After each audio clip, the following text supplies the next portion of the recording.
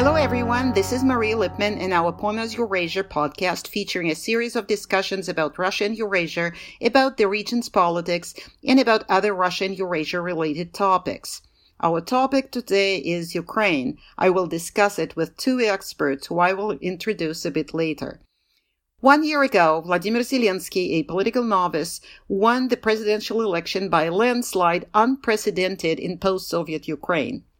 What made Zelensky's victory even more amazing was that up until his election, he had been a comedian, starring in a TV series as a person who became his country's president almost by accident.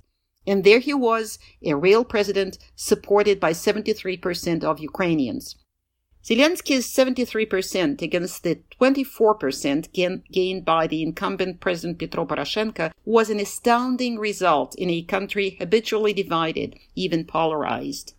The highest vote share ever won by a contender in Ukrainian presidential election was 56%. Equally unprecedented was the outcome of the parliamentary election that followed Zelensky's victory. For the first time in Ukraine's post-Soviet history, a single party gained control of the majority of seats in the Rada. Members of Zelensky's hastily assembled political party were easily defeating their competitors just because they were Zelensky's people. Ukraine's multicolor electoral map was no longer fractured among various political parties. Instead, it suddenly became almost monochrome, with most of Ukrainian territory painted in Zelensky's color. Zelensky is Ukraine's sixth president since it gained independence in 1991. During those 3 decades, Ukraine has been the scene of political crises, early elections, mass political protests, and 2 popular uprisings commonly referred to as the Orange Revolution and the Euromaidan. Each new abrupt political turn was followed by a disillusionment. Out of 5 Zelensky's predecessors, 4 failed to win a re-election for a second term. Greedy elites and pervasive corruption have been Ukraine's chronic problems. Apparently, many Ukrainian voters laid their expectations on Zelensky for the mere fact that he did not belong to the political establishment. His lack of political background, and even his inexperienced team of friends and members of his stage crew, were seen as an asset, reinforced, of course, by his professional skills of a comedian, his informal style and personal charm. The newly elected president promised to stamp out corruption and loosen the grip of oligarchs on Ukraine. By the time of the parliamentary vote in July last year, about 3 months after Zelensky's election, more Ukrainians thought their country was on the right track than those who thought it was moving in the wrong direction, a mindset that had not been registered in at least a decade. Political analysts, however, were not deluded by Zelensky's easy victory. What lay ahead of him was a host of insurmountable tasks, and the new president and his team were hardly prepared to rise to the challenge. On top of fighting corruption and reducing the oligarchs' clout, Zelensky's paramount task was to achieve a breakthrough in the long-running multilateral talks with Russia and the West over the conflict in Donbas and reintegrate this territory into Ukraine. Meanwhile, Zelensky's opponents, that he so easily defeated, did not disappear and were surely waiting for an opportunity to take political revenge. This year, Ukraine, like other countries of the world, was hit by the COVID-19 pandemic, calling for urgent and costly decisions and further aggravating Zelensky's predicament. Let me now introduce my guests.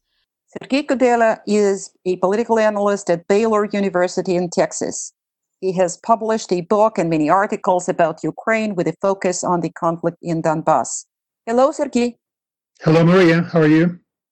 Good. Thank you for joining us. Georgy Kasyanov is head of Department of Contemporary History and Politics at the Institute of History of Ukraine in Kiev. His main academic interest is modern and contemporary history of Ukraine and Central Eastern Europe. Hello, Georgy. Hi, how are you? I'm good. Let me start with a question about the COVID situation in Ukraine. A recent Associated Press reportage from Chernovtsi, a city close to Romanian border, with a video and many photos, showed a disastrous picture of a dilapidated hospital, overwhelmed doctors, and outdated equipment. Georgi, does it reflect the situation with the coronavirus in Ukraine as a whole? And what's it like in Kyiv? As far as I understand, you're not there right now, but not too far. Generally, well, the pictures from Chernivtsi is a picture from Chernivtsi, and the Chernivtsi is the region which just got the first blow from the coronavirus, and they are in the first place after or together with Kyiv on the number of those who were infected, and the situation there does not reflect the situation in the whole Ukraine. In Kyiv, well, some restrictions were lifted, but now we have talks about the renewal of restrictions because the number of those who are infected is growing there. But generally, if you go to streets, you see a number of people without masks. You see open terraces of restaurants opened and people sitting there. And it is now much more relaxed than even a week ago. So the only problem is that we still do not have real statistics about the number of infected, number of ill, but we have a number of dead and we have figures, but I have a sense that this statistics is incomplete and nobody knows the real scale of disease here in Ukraine. Okay. Sergei, what about the economic fallout of the pandemic in Ukraine? What can you say so far? Of course, it's too early to say, but still, the pandemic has been around for a while, so maybe you have an idea. Well, the most immediate effect, of course, is the negative, very bleak outlook on this coming year for the economy. The economic growth over the last 4 years came to an abrupt halt this quarter. There is a risk of a new recession coming up. Of course, Ukraine's economy has experienced a slowdown already last year before COVID-19 began. But Zelensky, he promised to make 2020 a year of major economic breakthrough. He promised to attract massive new investments in the Ukrainian economy. There were projections of $500 million of new investments from the sale of state assets this year. All of this, of course, now sounds like a big pipe dream. The economy is expected to shrink by various estimates from 5 to 7%. Businesses are closing, unemployment is rising, capital is fleeing Ukraine, and the recent estimates put revenue from privatization at about 10% of the projected sum. So it's going to be a very tough year for many Ukrainians economically. The second, not as a direct effect, is, of course, the growing influence of the oligarchs. There are new governments. In the new government, many ministers are connected to various oligarchic groups. And as the COVID pandemic took over Ukraine, Zelensky in April asked major businessmen to manage the entire regions, to help the government out, because the government did not have the sufficient capacity to deal with the threat of the pandemic. So that promised fight against the oligarchs that he expressed at the beginning of his tenure is no more. And the third effect is the greater leverage that the International Monetary Fund now has over Ukraine, because IMF became the main source of external funding, and Ukraine is in desperate need of money. It has a growing current account deficit. There have been risks of default this year. So it needs a new loan, and there has been talks about the possible $5 billion loan that's going to come up in the coming weeks. And of course, that means that many of the IMF demands would now have to be implemented. Many of them require further cuts, for example, in social spending or rising utility prices or the prices for government services. And all of these measures are, of course, extremely unpopular, and they may only exacerbate the hardships for an average Ukrainian. Right. You were among those who very early on, right after Zelensky's election, right after the triumphant parliamentary election, triumphant for his party, of course, who sounded cautionary, very cautionary about unrealistic expectations. So looking back, and if we now look at before the pandemic struck, would you say your concerns were justified? Of course, they were justified. There was very little reason to expect that Zelensky could deliver on very ambitious promises that he made during the campaign to end the war, to fight corruption, to end poverty. Of course, he claimed that he already achieved some of these goals. For example, he claimed a couple of months ago that corruption is no more in Ukraine. It's over. It's the thing of the past. Of course, it's not true.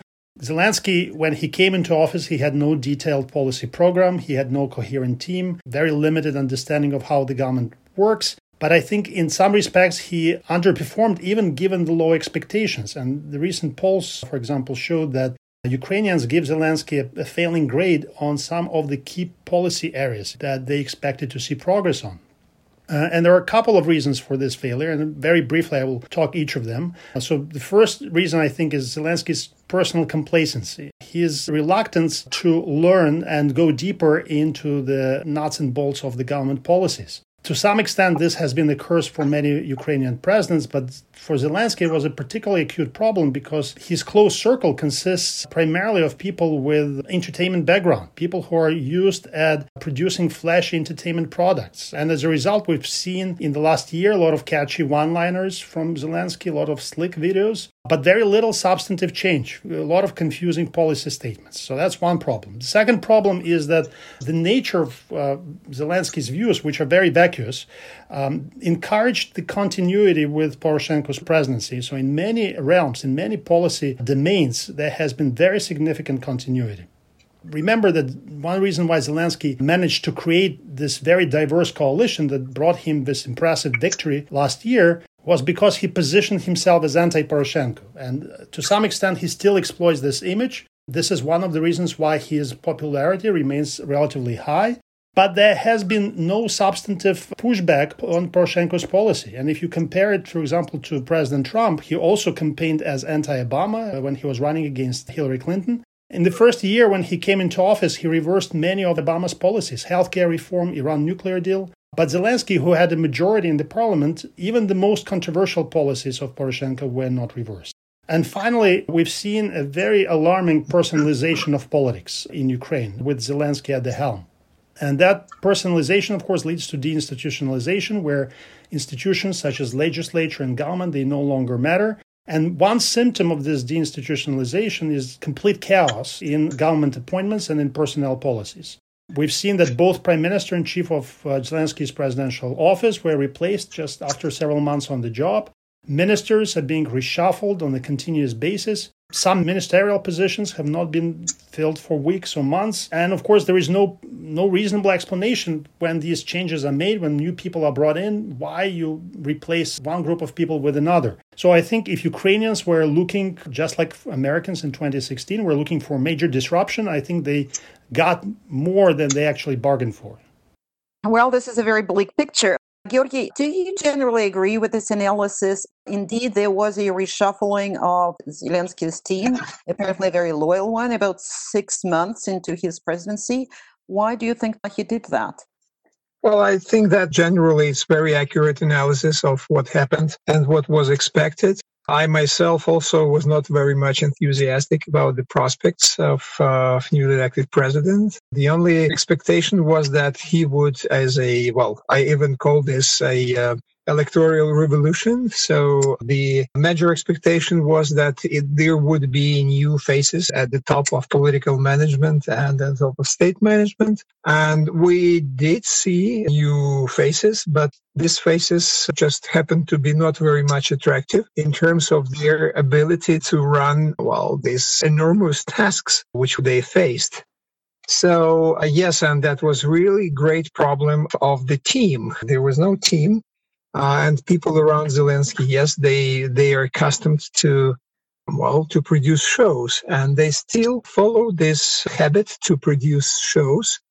And, I could recall a distinction between real politics and virtual politics. So we have a lot of virtual politics, but we have very few of real politics. So, of course, there are some external factors like world crisis and coronavirus, which affected the ability of the president and his team, I don't know what his team is, to react and to do what they planned. I would like to recall also the so-called printer methods of issuing laws, when turbo regime of producing laws, the first months of Zelensky presidency. So it was a first alarming signal about the quality of the people who came to power and who deal with very complicated issues. As to relationship with the oligarchs, I would say that when people say oligarchs in plural, they first of all meant one oligarch, Mr. Kolomoisky. And we see that there was some kind of decision recently about banking and about what would happen to the banks, which were, well, in this case, we know what bank, that it is Privat Bank.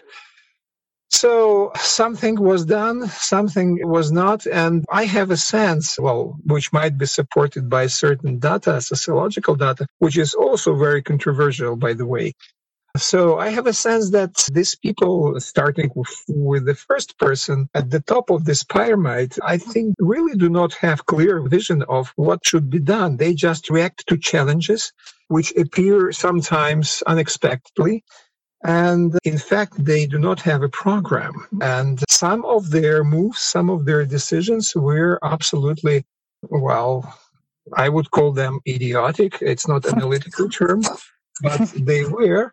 For instance, when they wanted to deal with the small petty private entrepreneurs, it's a very controversial issue in Ukraine, and they just followed the pattern, which appeared to be a kind of most stable pattern of action for all Ukrainian governments. All Ukrainian governments coming to power started to do something with petty entrepreneurs and trying to press them, trying somehow to do something which would complicate their lives. And the government under Zelensky was not exclusion. They also did it. And of course, it was done in the end of 2019. The famous low number, I don't remember the number of law, it was just about small and petty entrepreneurs. Looks like they do not have any problems with oligarchs, for instance. So what Sergei mentioned about the decision to distribute regions of Ukraine between oligarchs, it was really comic decision. And as far as I understand, when I followed some governors in Ukraine, when they were asked, did you receive any kind of aid or assistance from these oligarchs? They said, no, we did not. So what was this decision for? It just discredited Zelensky as a top manager. So generally, the situation is very uncertain. It is very certain only in one case. We understand that we are in a deep economical crisis, and this crisis also enhanced by, let's say, people at the top do not have competencies which would allow them to, at least to elaborate a short-term program and long-term program. And we understand that we cannot expect anything from them in terms of responding to challenges, to those challenges which were envisaged before they started to be in power, and those challenges which appeared unexpectedly. So in all respects, we're in a very complicated situation. And I would support the thesis about the following Poroshenko's line. It looks like a bit antiquarian theory of path dependency, but in this case, it looks like that, unfortunately. Yeah, this sounds like a very harsh assessment. Well, I cannot help myself. This is a question to both of you. Can you think of any achievements that Zelensky and his team can boast of since their election, since they came to power? At least something? Yeah, who will start? I'll let Georgi talk about that. Well, what I would mention, first of all, of course, is that the renewal of Normandy format and at least, meeting with Mr. Putin and the first attempt to talk to him and to re-establish negotiations. I also would mention, it might look like a minor thing, but the breach this famous breach at one of the regions of Donbass also can be considered as a real achievement. While exchange of prisoners, despite all these nuances of who were released, also might be called an achievement. So the rest, it looks like a Shakespeare play. The rest is the silence. Can you add anything to that? We will talk about Donbass in more detail in a minute. Well, very briefly, I would say that it's interesting that we're looking for possible achievements. We cannot find any, but in reality, many Ukrainians still are quite supportive of Zelensky. after this year. His popularity remains at about 40%, steady.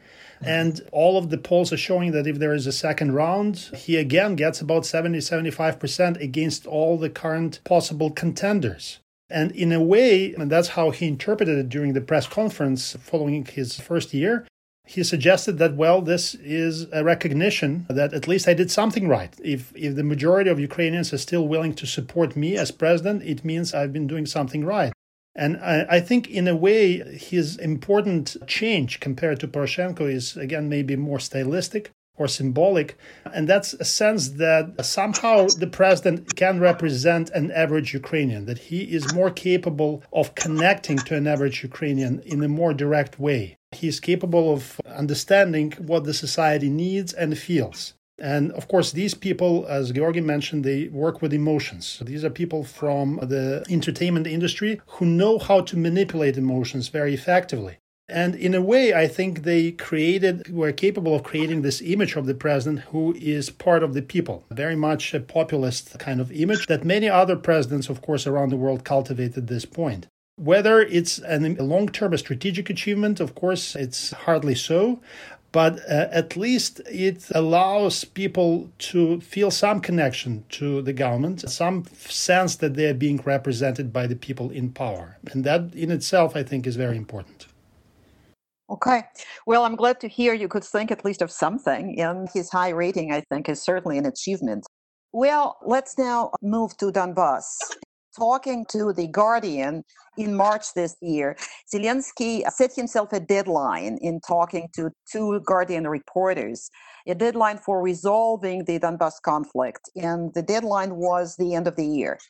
However, Sergei, in your article, I think also published in March, you refer to the situation in Donbass as a new impasse. Can you please describe where the situation is now and why did you use this phrase, new impasse? Sure. So remember that during the presidential campaign, Zelensky talked about the ability to restart this process of talks with Russia because he was confident that he could somehow establish a personal connection to Putin and would be able to somehow change the dynamics of that conflict in a more positive direction. And it's true that in the first months of his presidency, Zelensky made a series of conciliatory steps. He negotiated very successfully the release of Ukrainian prisoners. And he also, for example, accepted the so-called Steinmeier formula that Poroshenko long resisted. That Steinmeier formula, which is controversial in some circles in Ukraine, basically calls for the introduction of the temporary special status for Donbass on the day that the local election is held there. But all of these conciliatory steps were framed as capitulation by former Poroshenko supporters, by some nationalist parties in Ukraine. And in response, in the fall of last year, the nationalist opposition launched a protest mobilization on the streets of the Ukrainian capital, of other cities, and that mobilization was meant to show first that public is willing to resist his peaceful initiatives and that they have a certain idea about what the red lines are for Ukraine, certain non-negotiable positions that would prevent Zelensky from making any further concessions to Moscow. These red lines, for example, include having no direct talks with representatives of DNR-LNR, bypassing Russia, no autonomy to Donbass, no holding local elections without regaining control of the border. And these protests, it's important to note that they were led by some of the same people who were actively involved during Euromaidan. These protests were also accompanied by direct threats on Zelensky's life. So in a way, it was a very intimidating tactic, and I think it worked, because already during the Normandy summit in Paris, Zelensky indicated that he was willing to abide by the red lines that were imposed on him by the so-called civil society. And so over the last couple of months, we've seen actually the hardening of Ukraine's negotiation demands, and that became very apparent, especially in the last several weeks. What Ukraine is asking now is for basically a unilateral surrender of DNR-LNR to Ukrainian authorities without granting any constitutional guarantees or for permanent autonomous status to these territories. This is, of course, an ideal outcome from the Kyiv standpoint, no question about that. But it's also utterly unrealistic because the power balance on the ground has remained the same since 2015. There is no expectation that the position of these territories is going to change. So what is Zelensky's game plan right now? I think, and that's of course speculation, but I think based on these latest developments, I think he recognizes that the settlement of the conflict will entail serious internal destabilization because really the real settlement, stable agreement will require the kind of compromises from him that would likely trigger popular protests against him that may threaten his power. And since Zelensky right now is in a much weaker position than he was a year ago, a number of corruption scandals, for example, targeted his close associates. His majority in the parliament started to crumble. Many of his former allies are now criticizing him severely. So I think at this point, he prefers to see the failure of the talks that he could then blame on Russia and the separatists. And the likely outcome of that failure, of course, is the complete breakdown of the Minsk process, possible withdrawal of Ukraine from Minsk, and the implementation of the so-called Plan B. Plan B has been mentioned quite often in the last couple of months. The administration never explained what Plan B means, but I think in general we understand Plan B as an attempt to freeze all diplomatic activity around Donbass until Moscow changes its negotiation position. So essentially, if that happens, it will be going full circle and returning to the very same status quo that emerged in the last years of the Poroshenko presidency, and that is what I would call an impasse. Okay. Well, can you please offer your view of the relations between Zelensky and Putin? When Zelensky was just elected, Poroshenko said that with Zelensky at the helm, Ukraine could be quickly returned to Russia's orbit. Apparently, this is not happening, far from it. So could you please elaborate on that? Well, there were some expectations before their meeting in Paris that something would happen there, some kind of energy would work, and so they would be able to communicate. And to a certain extent, it happened. You know, during electoral campaign, there was a photo in Russian media, Putin sitting on the sofa and watching very attentively the debates on the stadium between Poroshenko and Zelensky, which means that Putin was very much interested in this person and he knew that who will be the next president. So generally, well, in terms of boxing, I would say that it's like heavyweight boxer meets a beginner of the lightweight. So absolutely, these two very different people with very different experience, political experience and different capacities. So I don't know. It is not easy to respond this. This kind of inquiry, what would be between them.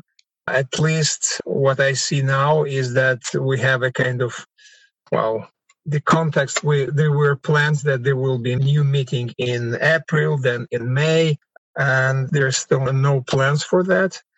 And I don't know how it would develop in the nearest months and even years. I would support the idea that the conflict, of course, the major question is the conflict on Donbass, and in a broader sense, it's a question of relationship between Russia and Ukraine. And I don't see any prospects that Putin would change his mind about Ukraine and about Ukrainians as a part of a Russian realm. So Zelensky would be just pushed by the nature of things to defend the sovereignty of the country and of Ukraine. And how he would do this, I don't know, taking into account his political experience, the absence of political experience. So I also would say that probably Putin also would be a bit tired about the situation in Donbass and probably also would be interested to solve somehow this situation. I think that it was a grave mistake of Zelensky to say that he will do something by the end of the year. It was nice in terms of showman, but it was very unwise in terms of politician. And I would like to comment about Plan B. I have a sense that if they speak about Plan B is that when they will be asked what Plan B is, to prepare Plan C. So taking into account the quality of people who are around Zelensky. But if your question is about personal, two persons, so they are just incompatible. They are very different. They, in fact, live in different worlds. And I personally do not see any prospects of how they will come to any kind of mutual understanding. So I cannot, I speak along, but in fact, I don't know how to respond, how to answer this question in full. Okay. Well, speaking from Moscow, I think there is a very slim chance, to say the least, that Putin might get tired of Donbass problem. And Russian foreign policy commentator Vladimir Frolov wrote recently that the only way for Zelensky to regulate the conflict is on Putin's terms. And I think this is a fair assessment. Now, Sergei, we don't have much time left, but we need to talk about Zelensky versus the West and versus the United States. So in late May, 7 former U.S. ambassadors to Ukraine wrote a letter in which they expressed concern about the upcoming proceedings regarding alleged meddling of the then United States Vice President Joe Biden in the activity of the then Ukraine's prosecutor, Viktor Shokin. What the ambassadors wrote was, we are disheartened by efforts to inject Ukraine into America's domestic politics as the 2020 U.S. presidential election approaches. So can you say quickly, if possible, about the relations between Zelensky and the West, especially the U.S.?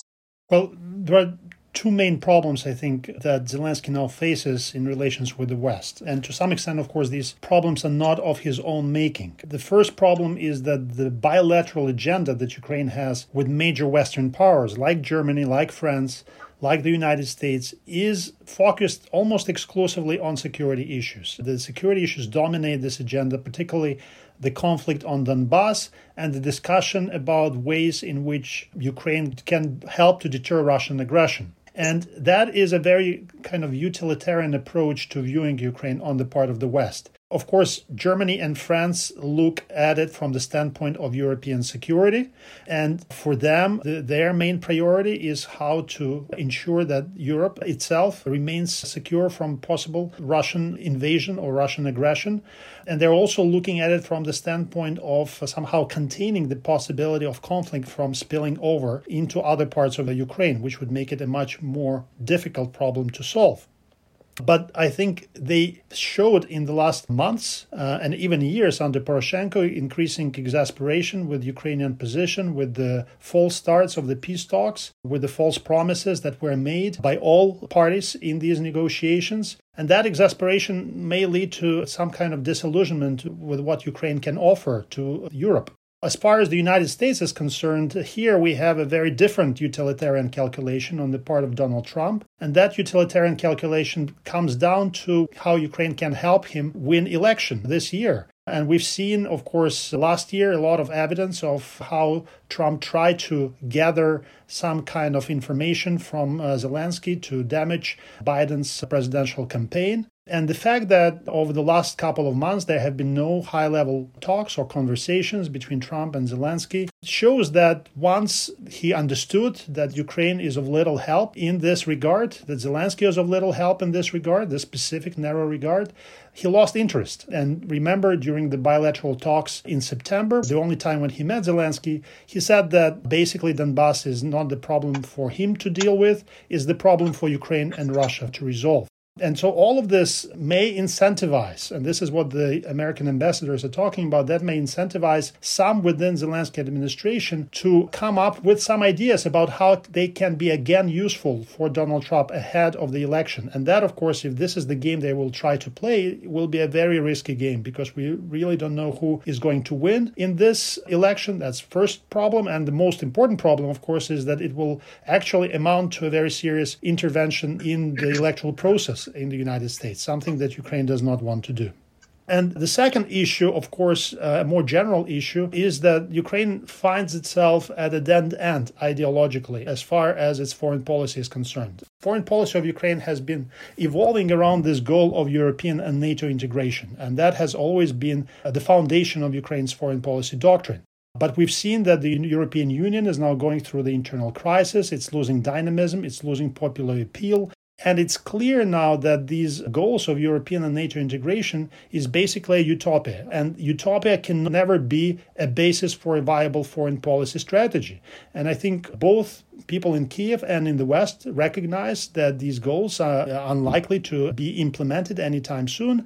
So there is a great need for a more realistic foreign policy. And that need for realism, I think, is not really met by the current political elites in Kiev. Yeah, and my final question, given Ukraine's complicated political history of the past decades and given Zelensky's difficult predicament, do you think he has a chance to finish his first term without a political crisis? Georgy, maybe you could start? Well, we're already in political crisis, and this political crisis lasts from 2004, 2005. So it is normal state of affairs in Ukraine to be in political crisis and to be in economical crisis. So nothing is new under the sun in this case. But I have a sense that, I'm a historian, I cannot give any kind of prognosis, but I'm sure that sooner or later there will be a serious turmoil in Ukraine. And according to Ukrainian tradition, since we're still, in many respects, we're still an agrarian nation, any turmoil should happen in November after the harvest is in and we have more time for doing things. So November probably will be the time for a new turmoil. Okay. Sergei, what about you? What do you think? Well, I heard that some observers in Ukraine were suggesting that if the crisis happens, it will be difficult for Zelensky to flee like it happened to Yanukovych, because he will have no place really to flee. He cannot flee to Russia. He cannot flee to the United States. So in this respect, I think if the crisis happens, it will need to be settled on the terms that will be acceptable to all the sides. And in that sense, I'm a little bit more optimistic about the future of Zelensky's presidency, at least the first term. Great line to end our conversation on. Thank you both very much. Thank you, Sergei. Thank you, Georgy. Sure. Thank you very much.